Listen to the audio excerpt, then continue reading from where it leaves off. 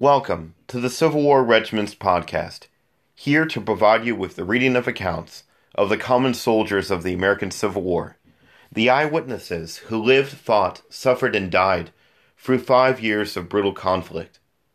It is my hope that the reading of these accounts will make history come alive for you and offer a better understanding of daily life during the American Civil War. Today's account is from Bloody Banners and Barefoot Boys, a history of the 27th Regiment Alabama Infantry, the Civil War memoirs and diary entries of J.P. Cannon, compiled and edited by Noel Crowson and John Brogdon. J.P. Cannon was born in Gravely Springs, Alabama in 1843 and enlisted in Company C, 27th Alabama Infantry in December 1861. Serving in many major campaigns of the Western Theater, such as Fort Donelson, Port Hudson, the Atlanta Campaign, and Hood's Tennessee Campaign. He survived the war and was paroled in May 1865. In the following account, Cannon writes of the second day of the Battle of Nashville, Tennessee, December 16, 1864. After the bloody Battle of Franklin, Tennessee, the battered members of the Army of Tennessee had laid siege to George Thomas's Union defenses at Nashville. After one day of battle, the Confederates were barely hanging on, and when the Federals launched a massive assault on December 16th, Cannon writes of the collapse of his regiment and the entire Confederate Army.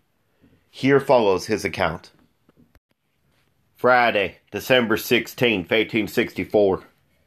At daylight, the booming of cannon all along the line awakened those of us who were inclined to slumber, and foretoken the dreadful ordeal for which we were to pass today. It is seldom the case that an army is in worse condition for meeting its enemy in battle's dread array than ours is at this time.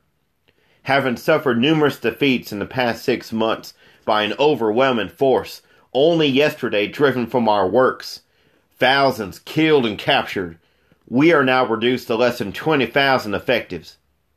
Opposed by a victorious army numbering perhaps more than 2 to 1, it was to be expected they would come with redoubled energy today. Realizing all these disadvantages, we could but feel somewhat dispirited. With a determination to do our whole duty, we nerved ourselves up to the point of making one more heroic effort to stay the tide of disaster that has befallen us. We awaited the attack with the deepest solicitude. As soon as the sun had dispelled the morning mists, we could see 2 lines of blue drawn up before us, while the artillery from its commanding position was dealing death and destruction in our thinned ranks.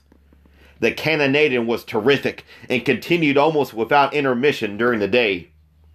Shells and solid shot passed through the stone fence behind which we were sheltered, scattering stones in every direction and mangling men in a shocking manner. To lie still under such a destructive artillery fire produces a feeling of dread that cannot be described. This is more demoralizing than to be actively engaged in battle. But we had to endure it for 6 long hours without even a skirmish to divert our attention. Our artillery replied only occasionally, husbanding their ammunition, which was scarce, for the final contest they all knew must come before long. About 1 p.m., the enemy made an attack on our left, gradually driving our boys back until the fighting seemed to be almost in our rear. Then hurrah, hurrah, hurrah was heard in our front, and we knew the tug-of-war was coming. All dread vanished, and excitement took its place. On they came, 2 lines of blue through the open field in a double quick. Our old reliable Point Coupe, our brigade battery, opened at once, first with shell, and as they approached near, with grape canister. Then a storm of Minnie balls was let loose from behind the stone fence, and the yells of Confederates and hurrah of Yankees were drowned under the roar of musketry and artillery. Men were falling on both sides, and it seemed for a time that the bayonet would be the means of ending the contest. A few more rounds made it so hot that the enemy began retiring, though only for a short distance. Rallying, they moved forward again, and the battle raged fiercer than before. Still confident that we could hold our position, we defiantly called to them to come on, but they seemed unwilling to come to close quarters, yet determined not to retreat. During this time, we could not know what was taking place on other parts of the line. We were feeling rather exultant when, on looking to the left, we saw thousands of the bluecoats pouring over the hill not 200 yards away. They were sweeping back our lines like chaff before the wind. It is said that our officers now, seeing the day lost, ordered a retreat.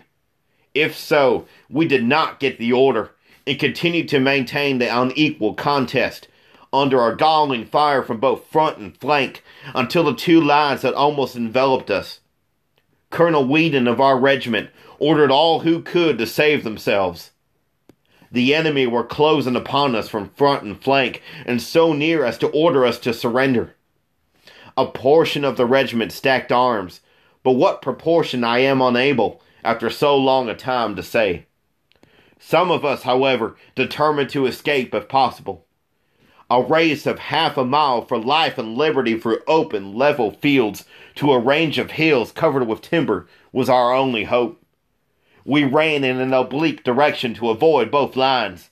Some were killed immediately after leaving the stone fence, and many others struck down within the first 100 yards.